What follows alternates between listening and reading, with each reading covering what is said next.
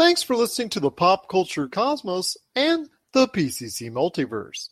Check out more great podcasts today on one of these awesome affiliate networks. You're listening to a Weeby Geeks Network podcast. You're listening to the ESO Network, your station for all things geek. The Tangibound Network. Check it out. TangiboundNetwork.com. Listen to this show, the latest episode, every time. A proud member of the Gonna Geek Network. The opinions expressed are those of each individual. Check out all the other geeky podcasts over at GonnaGeekNetwork.com and get ready, because geekiness begins in 3, 2, 1. On this week's episode, just how naughty has Naughty Dog been? Assassin's Creed goes to Valhalla. And is there a future for Daredevil in the MCU? All this and more as we reach our next stop, the PCC Multiverse. Don't be alarmed. The quasi-shimmering light before you is a trans-dimensional gateway to other worlds, other voices, other thoughts, and other realities. Up feels like down, and down feels like the number 7 on a Wednesday morning. Don't worry. That quivering, blood-boiling sensation under your eyebrows is all a part of the charm. Welcome to the PCC Multiverse. And we're back with another episode of the PCC Multiverse. This is Gerald Glass from Pop Culture Cosmos and Game Source, and also Inside Sports Fantasy Football, and of course, the Lakers Fast Break. We truly appreciate everyone out there listening to all of our shows. But it wouldn't be a PCC Multiverse without my good friend.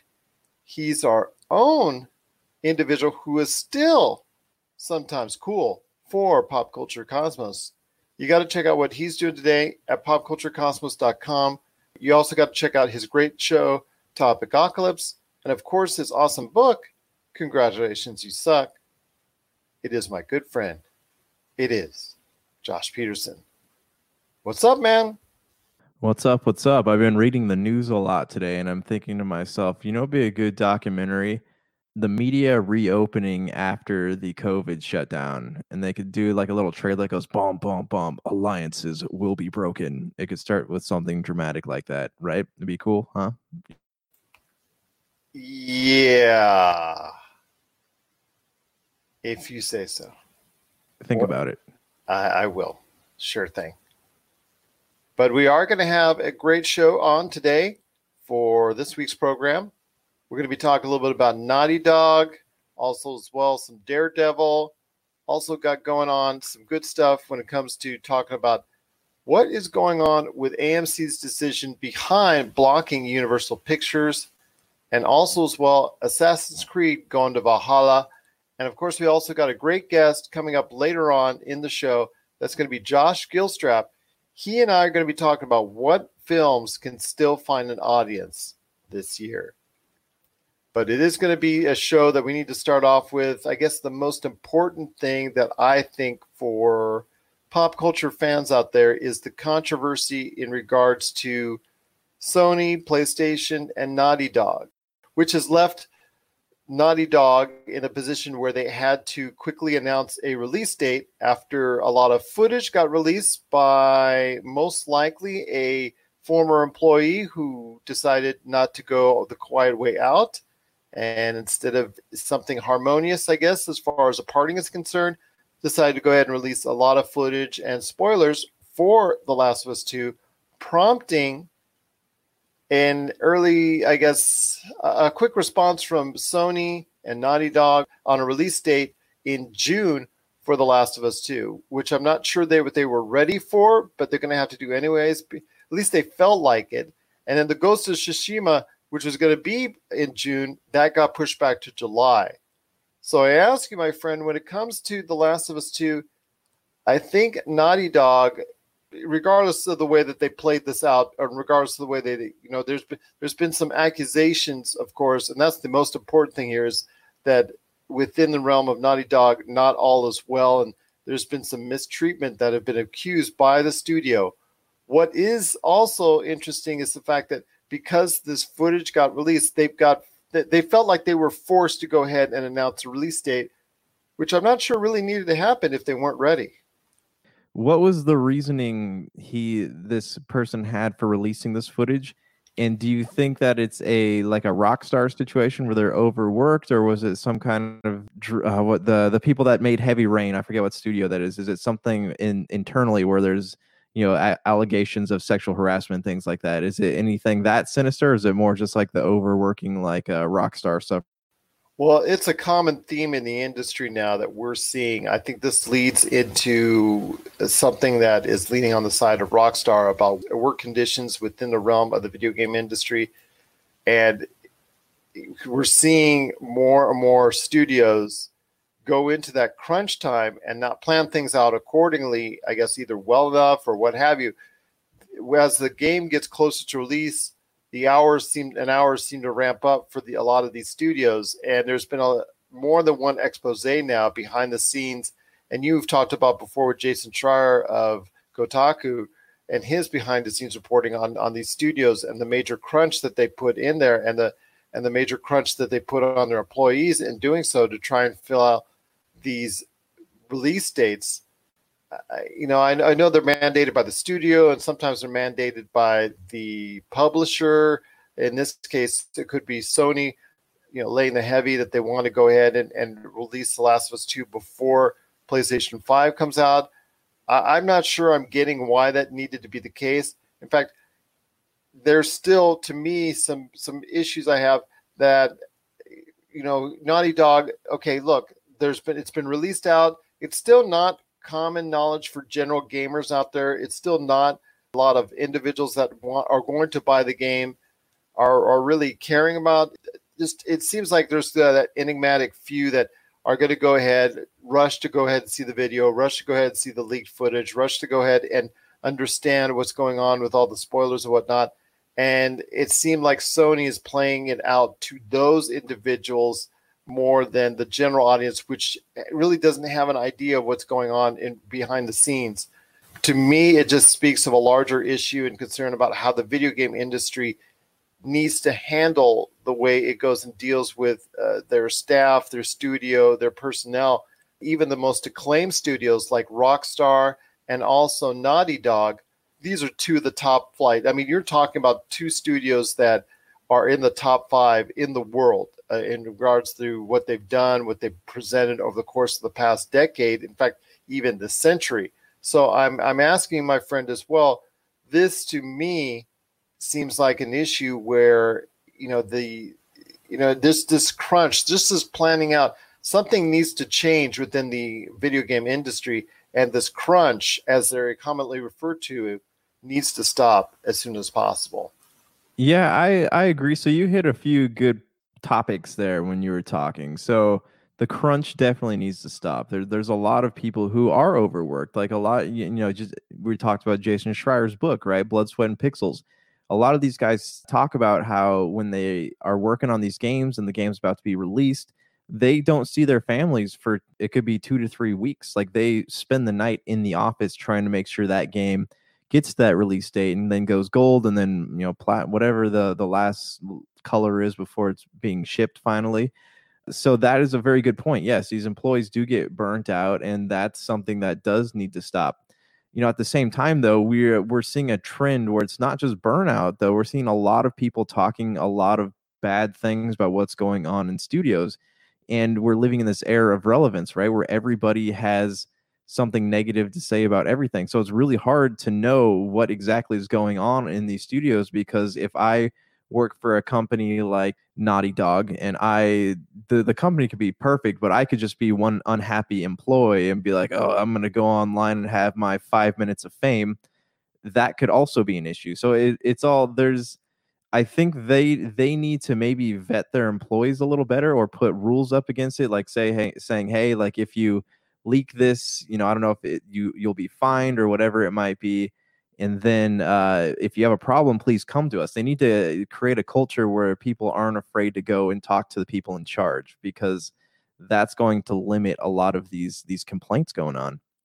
Well, there is something I think that has to be thought about when you talk about these games and the pressure that's put on them, because It is a multi-million-dollar industry. We see the record numbers when something like Grand Theft Auto comes out, or even titles such as like that you're familiar with, like Borderlands 3 and Uncharted 4 came out. Now it's a free game, mind you, but you can get this month on PlayStation Plus. But these titles, they came out to big responses, similar to what you would see for movies that come out. And tens of millions of dollars, even into the hundreds of millions of dollars, can be generated within a short period of time when these games are released and at what times these games are released. So it's important that Sony or Xbox or even Steam, to an extent, they discuss when these games are going to be released, when is a good time to go ahead and do it.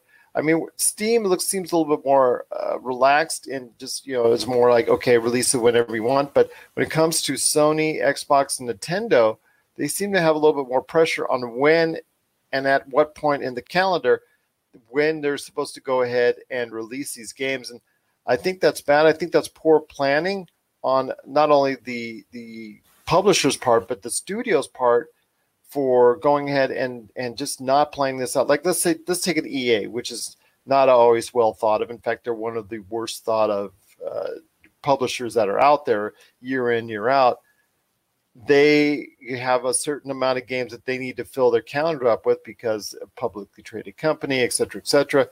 Why don't they talk to these developers like DICE and whoever else that they support, BioWare and whatnot, and ask them, okay, what realistically, talk to the staffs and say, what realistic time frame do you need to make this game?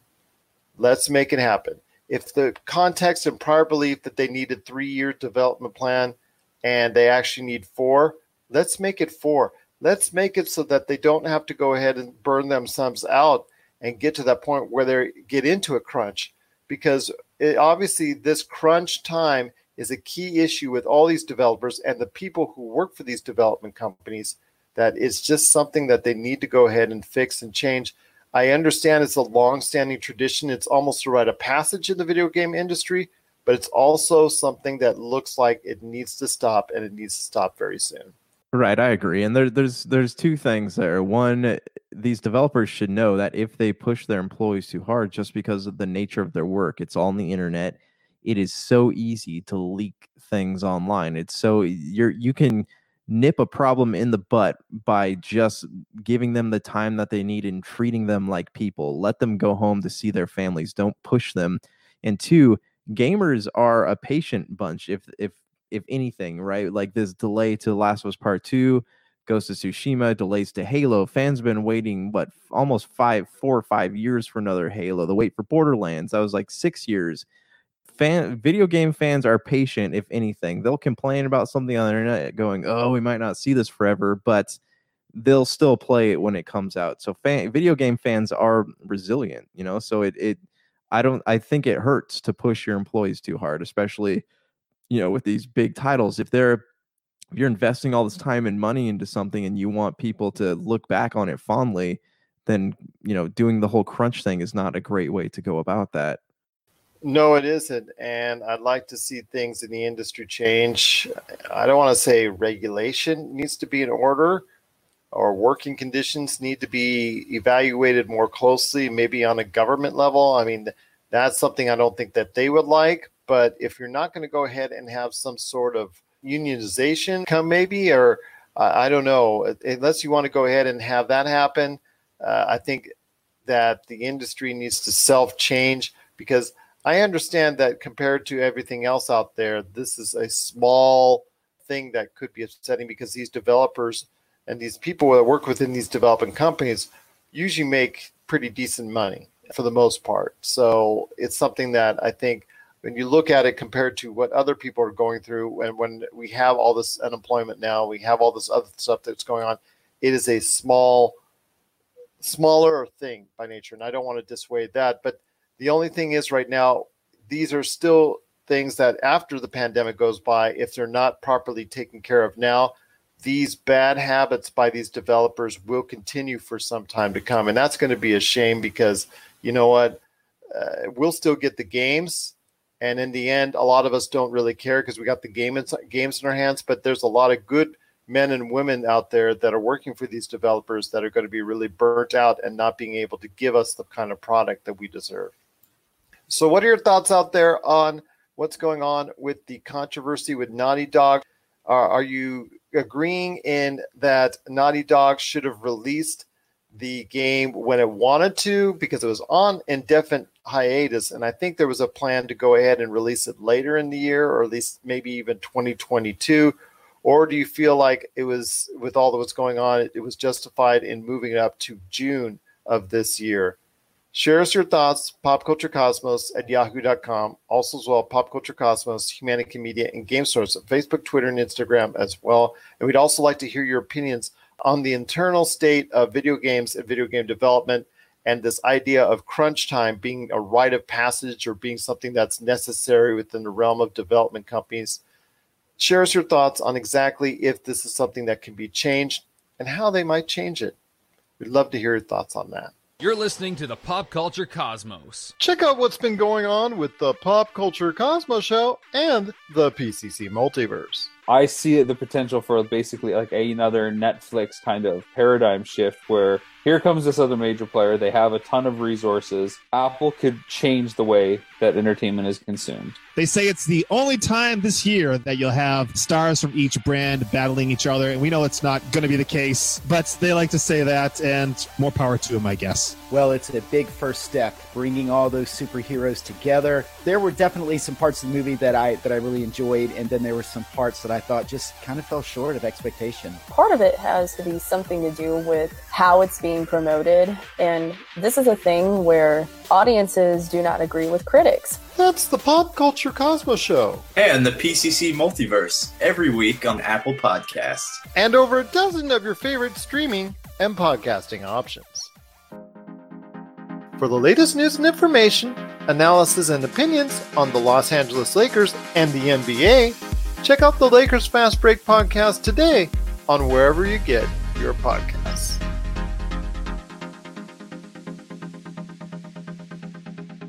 But for right now, before we head on out to an interview with Josh Gilstrap, wanted to go ahead and ask you real quick, Josh, what's the story going on with Charlie Cox and Daredevil when it concerns him becoming a possible partner with the MCU?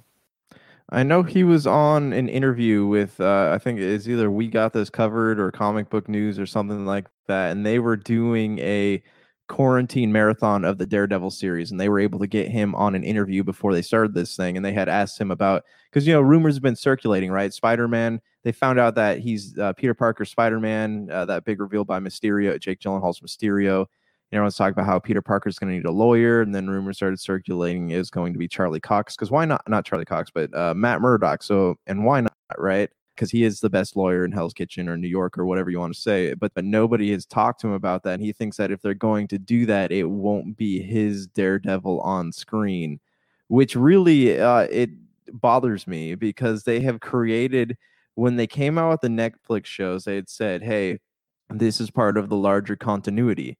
And then, so we got attached to these characters and they exist in a larger continuity, like they said, with like very small nods, right? But with this, like it needs to happen. I don't want somebody who is Daredevil and not Charlie Cox. Like I want that to be a Daredevil that has been already been established and already been created in that world, because I feel like they would be doing something like what DC is doing. I don't want the recasting to happen.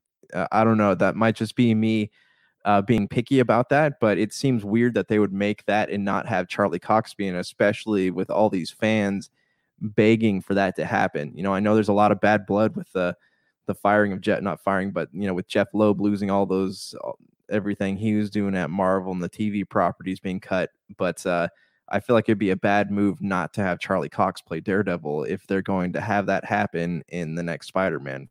That's true, and there's still something that they have to work out because, like you said, this is something that has gone on for a little while, ever since the fall of the Marvel shows on Netflix. I know that they were, and for the fans that are out there that enjoyed it, it's something that they want to see continue within the framework of the MCU. There are others that said, you know what, they played themselves out for the most part. Once the Defenders show came out and that didn't get over like gangbusters, that just came out like, eh. In fact, you and I were doing a show on it, and we just thought it was wasn't that worth that total commitment. I think for everybody out there, it just seemed like the momentum towards putting them in the MCU kind of died. But once they all got canceled, I think Matt Murdock, aka Charlie Cox, I think it's his character was the most desired to be seen in the MCU. I think it would be a good fit for Spider-Man and that Spider-Man realm. And I would love to see him represent Peter Parker in some form or fashion, not only in the courtroom, but maybe side by side in maybe, you know, him getting on the Daredevil gear and all that. But we'll have to wait and see. I'm kind of disappointed that there's been no word as of yet, nothing but silence, that there's not been any word of any type of return for the Daredevil, because I think he could be a character that could do pretty good within the realm and framework of the MCU. Yeah, and I feel like he would be the easiest character to transition into the MCU. Like, I'll be honest, we have talked about this a lot. A lot of the Marvel Netflix characters are lackluster, right? But Charlie Cox's Daredevil and John Bernthal's Punisher, like, those are two shining like stars in that universe, and they would move over, especially if Marvel, you know, wants to branch out and make something that might be a little bit darker. You know, if they're going to introduce Blade, and, you know, if the rumors are true that Venom's tied in, like, this could be a very good medium for these two characters to move over. You know, if they want to reboot Iron Fist and Jessica Jones and Luke Cage later on down the line, that's fine. But I feel like it would be a disservice to Marvel fans everywhere if they did not bring both John Bernthal's Punisher and Charlie Cox's Daredevil into the MCU, because that would be absolutely fantastic, especially since people are really begging to see Vincent D'Onofrio go up against Tom Holland's Spider-Man in some way. Like, they have all these very, very well developed and amazing characters, and it would be a crime not to use them. Vincent D'Onofrio was a good Kingpin. I'd like to see him portray that role one more time within the framework of the Spider-Man series. So that's a good suggestion right there. Do you think because, well, the Marvel Universe has not only one but two lawyers in Daredevil and She-Hulk, and the planned She-Hulk series that's coming well down the road for Disney. Now, it's even farther down the road because of all the delays with all the TV shows now for Disney Plus and all that. Do you think the impending arrival of She-Hulk, well, as of now, that's slated on the schedule for Disney Plus, do you think that could be something that might be the reason behind there not being a Daredevil in the Marvel Cinematic Universe? Do you think that might be the reason why, that they don't want two lawyers out there fighting crime?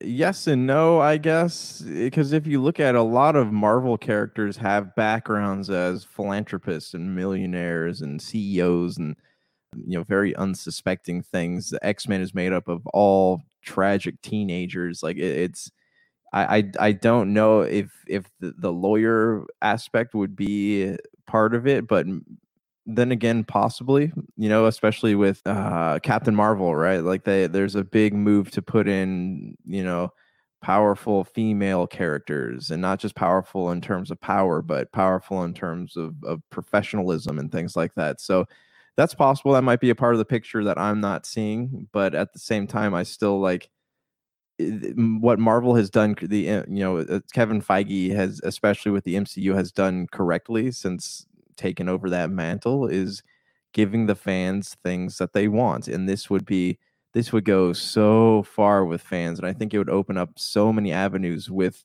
future Marvel properties, and it just feels wrong not to do it. I am excited to see a She-Hulk materialize, but I don't think the release of Spider-Man is going to line up with that film even being in pre-production. But right now, Spider-Man is slated to take over the slot that Doctor Strange had, and actually Thor: Love and Thunder had, in November 2021. It looks like both those movies have been bumped to 2022, and we talked about that on our last show, where it's now Thor: Love and Thunder in February of 2022, and as of now, Doctor Strange 2 in March of 2022. And what goes in place is most likely going to be the third Spider-Man movie in November of 2021. So there's still time to go ahead with what's going on in the pandemic to plan this stuff out. I mean, would it be great to have Charlie Cox in there as the Daredevil and representing Spider-Man in the court of law if it gets to that point? I would love to see that, but I'm not sure if it's going to happen. I just don't think, I think there's, forgive me for phrasing this wrong, but I think there's a stench when it comes to the Netflix shows for Marvel that Marvel itself no longer wants to associate itself with. They may redevelop those characters and make them part of the MCU, a Daredevil, a Luke Cage, Iron Fist, Jessica Jones. They may add those characters in sometime down the road, but I have a feeling they're going to do it with actors that differ from who we are familiar with now. I think they're going to go ahead and just either put them off to the side or just bring them in later on, much later on in the Marvel Cinematic Universe. And I feel like that is very sad. You're probably right, but I mean, I feel like it's sad just because they're letting these internal squabbles ruin what could be a very beautiful thing. And this is something that happened over at Warner Brothers, right? So this could also be something that fans might not like, because what happened with a lot of recasting and a lot of story continuity getting cut from the DCU is the fact that there were a lot of internal squabbles, a lot of restructuring, the hiring of Jeff Johns, the releasing of Zack Snyder, the bringing on of Joss Whedon, like all these people trying to outdo or erase what their predecessors did. And that has not worked out well for them. So I would hope that Marvel would not walk down that path. But, you know, you might be right if you look at all the dirt that was thrown on top of Jeff Loeb recently. So I think, and I know you think as well, it looks like that Marvel in some form or fashion will not be having a return for Daredevil, or at least the Daredevil that we've been coming to know and appreciate from the Netflix series, or Jessica Jones, or the Punisher, or Iron Fist, or Luke Cage. Any of those stars that we're familiar with from the Netflix series come into the MCU anytime soon. I'm hoping that'll change and we'll get a surprise. I'm hoping that you and I can have a show in the near future, 2021 or 2022, when we're so excited to see these individuals within the framework of the MCU. I just don't personally think it's going to happen. And, you know, when it comes to what was going on with the Marvel Cinematic Universe, let me ask you this on an aside, because it looks like, like we talked about, that the Netflix characters are not going to be, at least a part, unless there's something major changes, going to be a part of the MCU. What do you think is under Kevin Feige's hat when it comes to how he wants to go ahead and integrate Spider-Man and all that? Do you think he just wants to keep Spider-Man within the framework of the MCU and that's it? Or do you think he wants to add in any more of those characters, the Venom, the Carnages, Morbius, and all that within the framework of the MCU as well? Or is he just wants to keep that separate and let Sony deal with that? You know, I think he originally did want to keep that separate, but now I don't think he has a choice. Sony's going to continue to develop these properties, and whether they like it or not, Tom Holland will be going back there at some point. His Spider-Man will be going back to that universe at some point. So if they don't want to have like some cheap time travel or world jumping storyline in there, he won't really have a choice. You know, the Sony universe, it's fine existing in conjunction with the MCU, but he might at some point have to incorporate something like that, because that's already what's being established. And I feel like that's kind of out of his hands, especially if Marvel at this juncture wants to hang on to Spider-Man long enough to fully flesh out that storyline. Oh, he's a favorite in the MCU. There's no question about it. And his integration is something that they fought over in recent times. I mean, Sony and Marvel split at one time, and there was the fact that Spider-Man, and you know, we've talked about on this show, Spider-Man was, you know, not a part of the MCU for a little while until they brought him back in, until they finally came to the table and agreed upon it. I see them enjoying and having great fortune and really appreciating and having Spider-Man within the framework of the MCU. I'm not sure that they just are interested or as interested in Sony's lines of characters. Even if Venom makes a ton of money, I'm not sure if they want all the extra added characters that come along with it.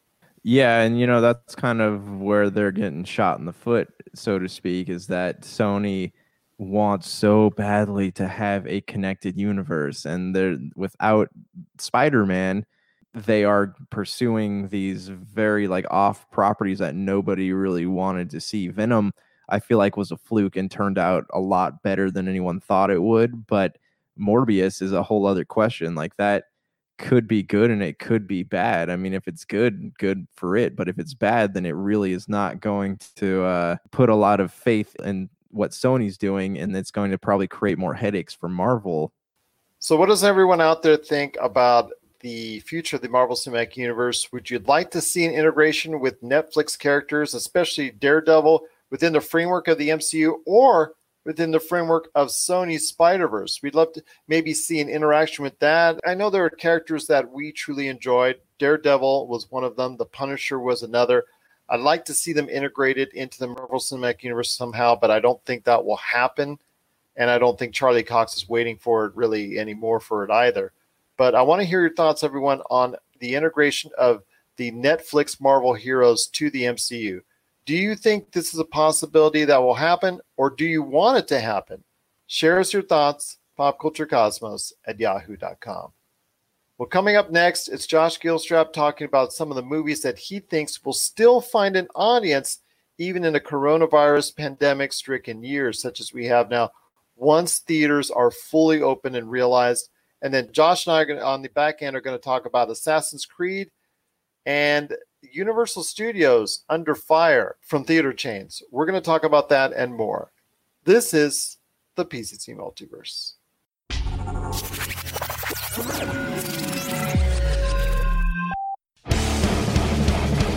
Get ready for Kitty Origins Evolutions, the latest documentary from Rob McCallum.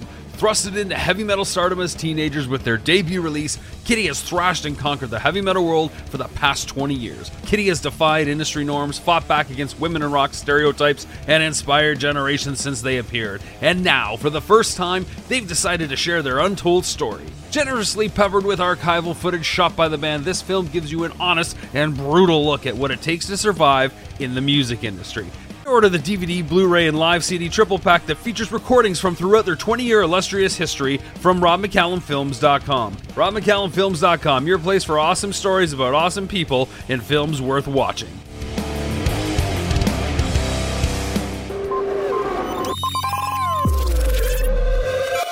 Coming soon from Rob McCallum Films, Zero Cool Films presents Action Figure Adventure. Super collector Jay Bartlett hits the road once again in search of action figures' most iconic and noteworthy and rare figures, all in the name of creating the most ultimate action figure auction ever. He fronts the cash, the charity benefits in the end. What will he get, how will he get it, and how well will he do? Find out November 1st, 2020. This and many more from Rob McCallum Films. All right, and we're back with the show. It's coming right back at you here, and it is still a tumultuous time right now for everyone involved because of the coronavirus and the ongoing pandemic that's out there. But one of the most hard-hit communities and one of the, I guess, most damaging effects on an industry is the movie industry, an industry that we always talk about all the stuff that's coming on for movies and whatnot. And lately, because of the effects of the coronavirus, we've been talking about a lot of movies. And I mean a lot of movies that have been pushed back, altered, traditional trajectory as a movie has been changed over the course of the next at least 2-3 years. We're seeing the residual effects from it. Everything from Trolls World Tour and some of the other movies that are going straight to digital, which is not making AMC or Regal very happy at this point in time, but also the movies that are still on the theatrical plate that are coming out later this year, they're coming out next year, and so forth. And I wanted to talk specifically at this point in time because theaters are now starting to open up at least a little bit. There are certain specific conditions, and at least for the foreseeable future in 2020, the audience is not going to be quite the same. So here today to talk to me about his thoughts on what movies can still find an audience even in a coronavirus 2020. Here with me today is, it's a great show. It is Cinematic Blind Spots. You can catch it today wherever you get your podcasts, if that's Spotify, Apple Podcasts, what have you. It's a great outlet for anybody that's willing to talk movies. And with me today is Josh Gilstrap. And Josh, just so great to have you on the program. I appreciate it.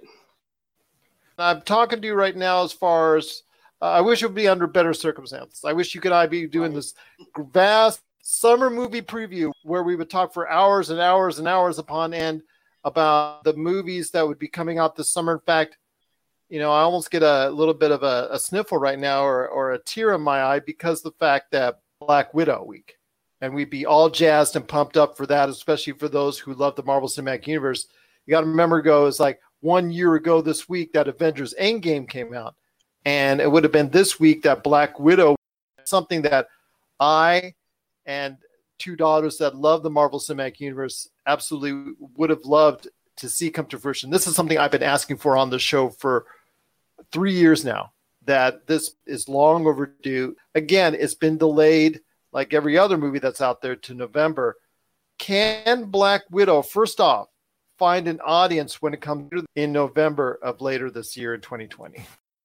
Yeah, I'm not sure. I think Thor movies might have come out in November, but for the most part, the MCU is a summertime movie industry, the whole Marvel Cinematic Universe. So I'll be curious to see, too. Like you said, some theaters are starting to open up. I'll be curious to see how many people are actually going to the theaters.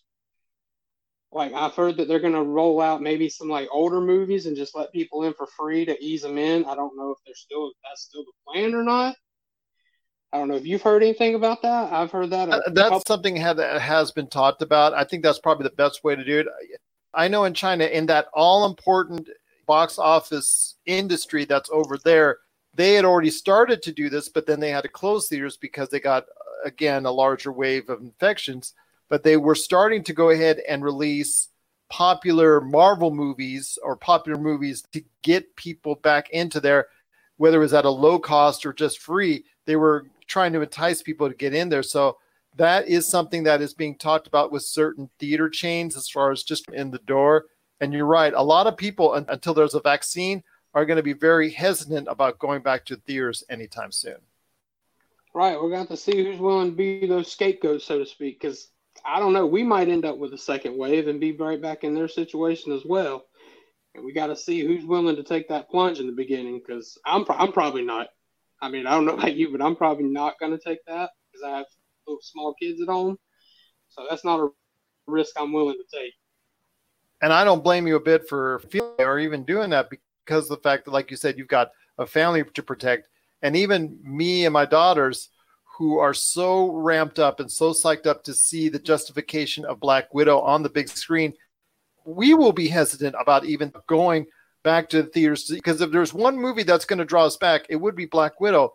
But that movie, whether it's Wonder Woman 1984, whether it's that movie, whether it's No Time to Die, whether it's anything coming out in the foreseeable future, it is going to be a hard time getting people back into theaters in any way, shape, or form. Exactly. I think the movie that would bring me back is probably Halloween Kills in October, just because I'm a big horror guy. So I might be willing to don a mask and take a risk for that one. That's me personally. I don't know. We'll see. But like you had already said, everything's changing on a week-to-week, day-to-day basis, what's going on. So who knows what's going to happen over the summer, because I know Disney's pushed back, Mulan to the summer. I don't know if that's going to get pushed back again, or maybe I think some stuff has already been moved to next year, just to play safe and keep their good spot in the release schedule. So he's made a lot of changes, and Marvel and Universal and made serious changes. In fact, I've just talked about recently on the show where Thor and Doctor Strange 2 have been changed back multiple times. So we're seeing now that Thor is now not coming out in 2021. It's now coming out in 2022, which was the movie coming out 1 year originally, got bumped back to November and bumped back again to March of 2022. So all the shuffling, rearranging of the decks is very interesting to see, but unfortunately it's necessary due to what's going on with the coronavirus. Right. But like you said, Halloween Kills, you might go back to, but Black Widow might be for us. I might be just wearing full mask, full body hazmat suit, and be standing up the entire time and not even sitting in the seat for the entire 2 hours.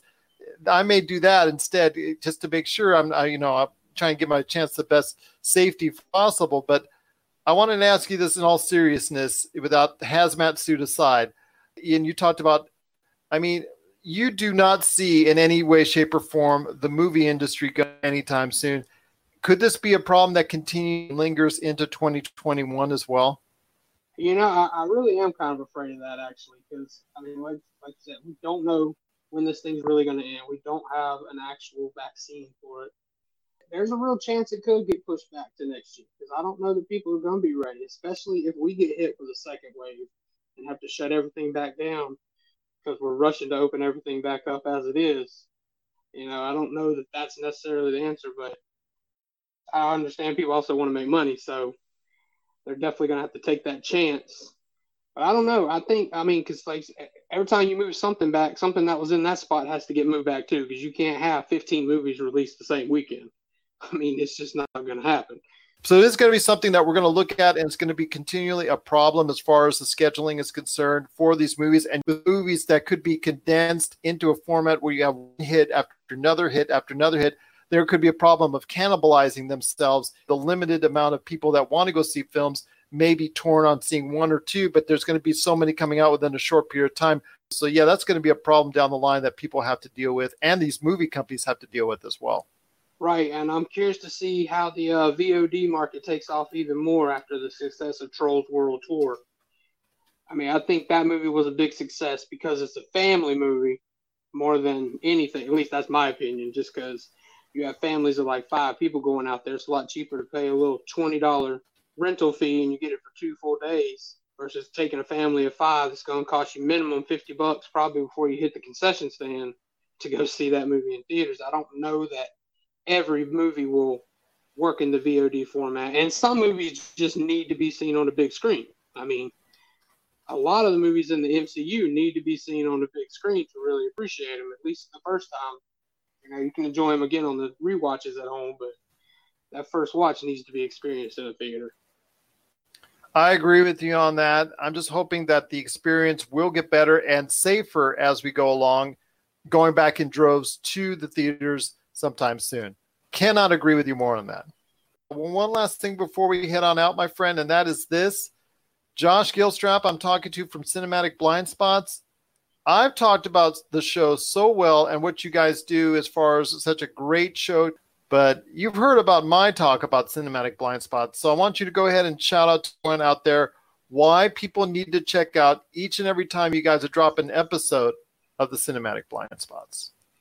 Me and my co-host Adam, we're big-time movie lovers. And the cool thing about us is that each week we're introducing each other to a new movie that we've never seen. We're taking turns, and we come from different backgrounds as far as what we grew up with. So you're never going to turn in and get the same kind of movie. Our selection is all over the place. And what we do is we take one movie a week, and we start at the beginning and pretty much work our way through the whole movie. And we might get behind-the-scene facts we find. We talk about how it performed at the box office, what critics thought of it, and all that. So, it's just a fun ride. And if you don't like the movie that week, turn back the next week, because I promise you it's going to be something completely different. Once again, that's Cinematic Blind Spots. You got to check out every awesome episodes as the guys talk great movies.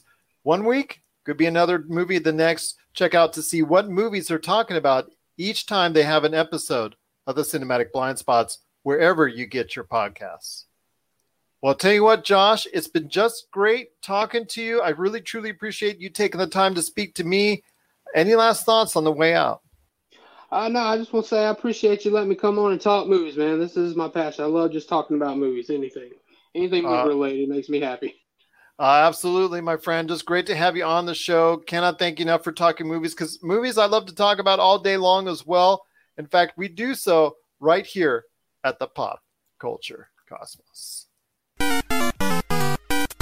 If you're tired of sifting through flea markets for rare and unique games, we can help. Retro City Games in Henderson, Nevada, only 5 minutes from the Las Vegas Strip, has all your favorite gaming staples, classics, and a wide selection of rare games with new stuff always appearing on our shelves. Come in and chat with Nicole or Doug about your love of games and watch as they help you complete your collection or find your childhood favorite. And don't forget, Retro City Games loves trade-ins. So if you have any Nintendo, Super Nintendo, Sega, Xbox, PlayStation, or even PC games, come in and visit Retro City Games today. Welcome to the new metropolis of gaming, Retro City Games. And we're about to close out the show. This is PCC Multiverse. Want to thank Josh Gilstrap for joining us on the show today, talking about films that he thinks will still find an audience this year. Plus, want to let everybody know we've had another great week of programming right here on the Pop Culture Cosmos channel and all the great shows that are aligned with it, starting with Inside Sports Fantasy Football. Chris Ardieri, once again, has done an outstanding job of letting them know his thoughts on the recent NFL draft and the winners and losers. So he had a great show with me, Inside Sports Fantasy Football, so check that out. And the Lakers Fast Break, I've had interviews with Stone Hansen from DraftSite.com, Rafael Barlow from NBA Draft Junkies. I've got another one coming up pretty much the same weekend that this drops with Michael Weisenberg from the Stepien. And then also we had another NBA mock draft of the second round this time. So you want to check that out as well. That dropped on the Lakers Fast Break channel as well.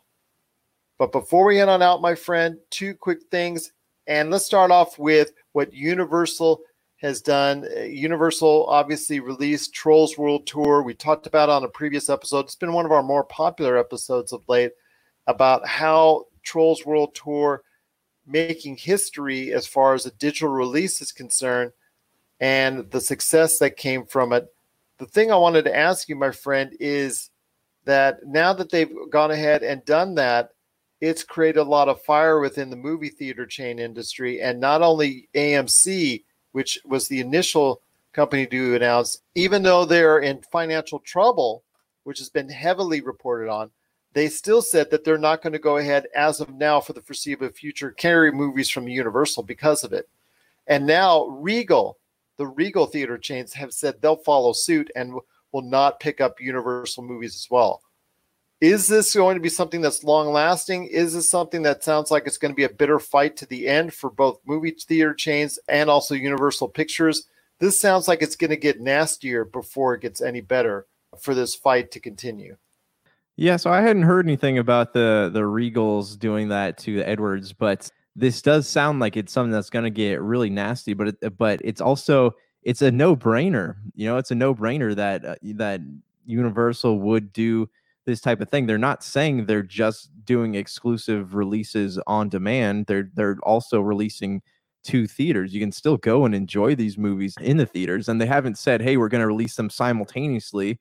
They said they will be released within a certain time frame of each other, but they're just breaking the 90-day movie to video cycle that has been well known. But this is dumb, especially with AMC is going bankrupt. Edwards there's not a lot of people going to the movie theaters anymore, and you're skipping out on big films like Jurassic Park, Fast and the Furious. Like, it's a super bad move for them to say we are abandoning Universal.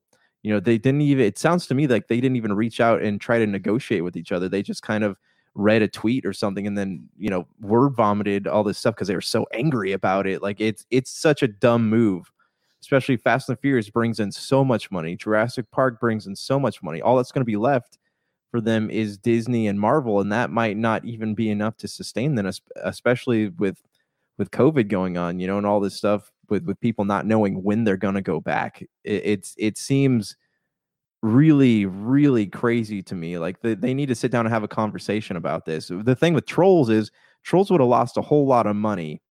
Trolls was released. They even said this. They said that in a statement, Universal CEO said that if Trolls had not been released video on demand, then they would have lost a ton of money on it. The people involved would have lost a ton of money on it. So it made sense for them to release it to a home audience, during the whole COVID thing. If they were to release it in theaters, nobody would have gone to see it. So it was kind of a move. Okay, well, we're going to try this format with future releases. They never specifically stated that we're going to do this for Jurassic Park and Fast and Furious and all these big films. They just said, we're going to do something like this in the future. There was no guidelines laid out for it. There's really no like elaborations laid out for it. And then Universal and Edwards kind of jumped the gun. And I think that it is incredibly stupid on their part to say, hey, we're banning Universal films. Edwards and AMC really jumped the gun because their like elaborations laid out. It sounded like there are no official announcements by Universal saying, hey, we're going to put even our big films out straight to DVD as well. Nothing stated like that. And Universal and AMC sound like it was just like a gag reflex, and they really just jumped the gun and got upset about it. Well, it looks like AMC and also Regal Edwards have gotten really upset by it. And for now that there's a parting of the ways and they will not be picking up Universal Pictures for the foreseeable future, I think in a coronavirus pandemic world that we live in right now, where you're not going to see anywhere near, and I mean anywhere near the kind of traffic to movie theaters, even for big movies like Wonder Woman and Black Widow and anything else coming out this year, until there's more safety inclusions provided than just, okay, 1/4 of the theater be filled, or 6 chairs apart, or 6 feet apart, and the whole social distancing type deal. I think until there are clear things in place, i.e. a vaccine or anything like that, I don't think that the movie theater attendance will be anywhere near what we hope it would be for any time this year. And I don't think Universal is going to be crying that much over what AMC and Regal Edwards does. The thing is, when it comes to 2022 and 2023, when you have a vaccine, hopefully, keeping fingers crossed, in place by then, and everybody is a lot better and there's an immunity going on, and we can all go back to the theaters in a safe and respectful and courteous fashion, that to me is going to be the point where I think, as you and I both have seen, especially lately with me and the Lakers on the Lakers Fast Break, money dictates all. Greed dictates all. So AMC and Edwards, Regal, and Universal, they'll all come to an agreement. They'll all come crying and crawling back to the table, so to speak, with AMC and especially on AMC and Regal Edwards end, because AMC is financially strapped at this point in time. So they can't afford really to play games like this for too long. They know this year's shot. Regal knows this year's shot as far as attendance is concerned, so they can play games now because they're not really going to make too much money off of it. But in the long run, when moviegoers go back to the theaters in mass like normal, or somewhere near what it was at this point in time last year, they're going to go ahead and I think fold, and ultimately Universal will find a way back into their theaters. I don't think this is going to be something that's going to last. I think it's foolish of them, and they were just kind of upset and they're stressed out about their theater chains possibly not making the money that they needed to make, and they will sit down and talk about this, because if they want to for sure shut down, banning Universal films is the perfect way to guarantee that happens. What are your thoughts out there on the fight between UMC, Regal Studios, and Universal Pictures? Did you agree with what Universal Pictures did and release Trolls World Tour straight out to digital in this pandemic crisis? Or do you side with AMC and Regal Edwards, who feel that these films should come out first onto their screens and they should have the pick on whether or not Universal should release it on their platform or a digital one as well? Share your thoughts, popculturecosmos@yahoo.com. Well, it's been a great episode, my friend, but before we head on out, I want to go ahead and congratulate brand new father, TJ Johnson from Voice from the Underground, on his brand new son into the world coming in this past weekend. TJ Johnson Jr. Cannot congratulate him enough for obviously one of these bright lights in the world that's very dark right now. So congratulations to him on that. And also want to go ahead and thank everyone who's been a part of our tour so far of the Lost Mines of Phandelver as we go ahead into the world of Dungeons & Dragons. If you want to catch part 1, it's available on the Game Source YouTube channel. If you want to catch part 2, that's available now on Pop Culture Cosmos and Game Source on the Facebook channels there. So it's been a great adventure so far, and I look forward to more Dungeons & Dragons, and at some point in time, getting you involved as well, Josh. Yeah, I'd like that for sure. Just we'll work it out. We hopefully will work it out and get you into a game of Dungeons and Dragons. Would love to see that, and also more of the staff as well. But before we head on out, my friend, I wanted to get with you real quick on Assassin's Creed, the long-standing rumors. And I don't even know why when these rumors come out, they just don't go ahead and admit it then. But this has been going on for a little while now, that Assassin's Creed would head into the Viking era, and it will be with Assassin's Creed Valhalla. The video, by the time this releases, will already be out in the wild. So I ask you, my friend, is this a good move for the Assassin's Creed series, seeing how you're a big fan of that series? Yeah, it's funny. Ubisoft is one of the worst companies with leaks. They have, every time they have a new game coming out, somebody leaks it within 3 or 4 weeks of it being in development. With Assassin's Creed Valhalla, I am a huge fan of what they're doing with these games. Origins was okay, but Odyssey was just beautiful. And playing the Legacy of the Hidden Blade and the Fate of Atlantis, like, they really elaborated on years and years of crazy, confusing mythology, and just the way your character develops and the choices you get to make, and like the RPG aspects of the game. I love it. So I would absolutely love to play an Assassin's Creed in Norse, doing the whole Viking saga, playing in England, playing in, whatever country the Vikings are coming from. Like, I would be totally down for something like that, because that would be a very beautiful game, especially if they were to incorporate, the mythology of the gods, like they did with God of War. The Norse mythology, have Thor, Loki, Odin, whatever it might be, have them in there as the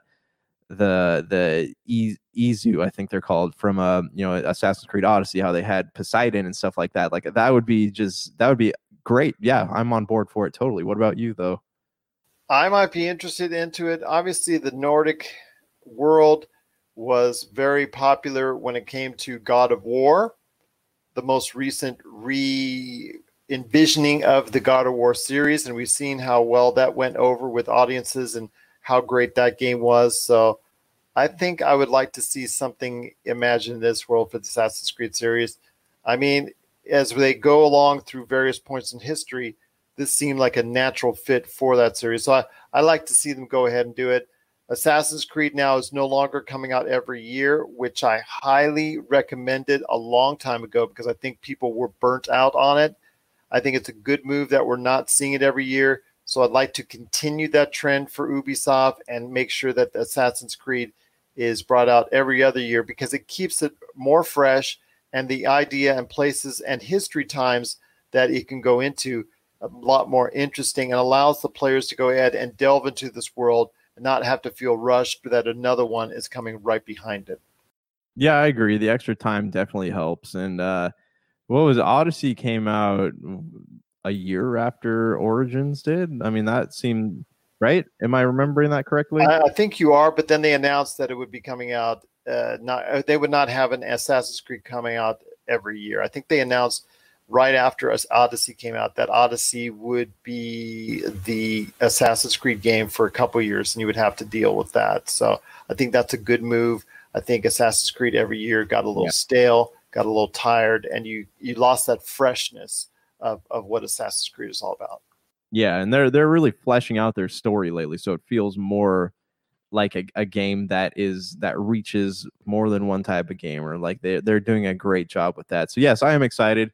I don't know I hope it's not a launch title. I hope they really take the time to polish it up a little more, but we'll see. Usually when they make an announcement, it's like another 3 or 4. It comes out that holiday season, so we'll see what happens. But yeah, I'm definitely on board to play it.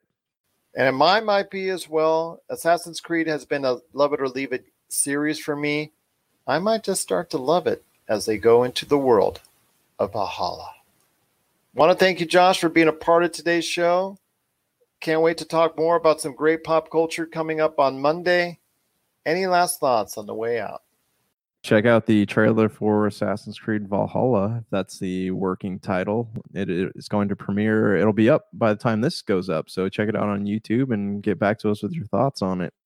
I will go gaming before we head on out, and that is Josh and I were getting involved along with several other friends of ours. One of the things I don't like to do very much on social media is doing chain stuff, but recently our good friends Rob McCallum and Jay Bartlett, who really got the whole thing started, talked about 10 box art. Well, because they've done a series called Box Art, 10 box art from the video game world, from 10 games that really have been a part of their lives, and really have made them and helped develop them into who they are and the gamers that they are.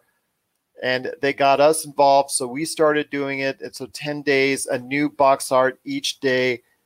I'm going to go ahead and say right now, at some point in time when it's over, you and I need to talk on the show about that, to see the influences that we've had over the years in some of the games that have really just been a great part of our lives. I think we should be able to talk about that when we go ahead and finish our 10 days, 10 box art covers. Yeah, sounds good. I'd definitely be down for that. I got a lot of good picks, I think. As do I, my friend. As do I. So for Josh Peterson, this is Gerald Glassford. It's another beautiful day in paradise right here in the PCC Multiverse. We thank you for listening. And here's hoping you have yourself a great day.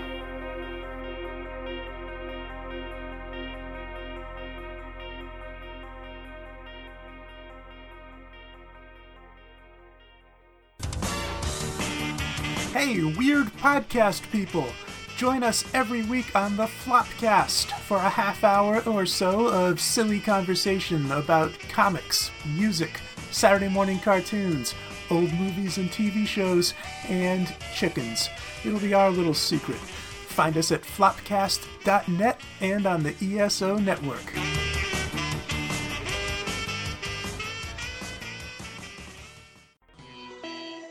You're listening to a Weeby Geeks Network podcast.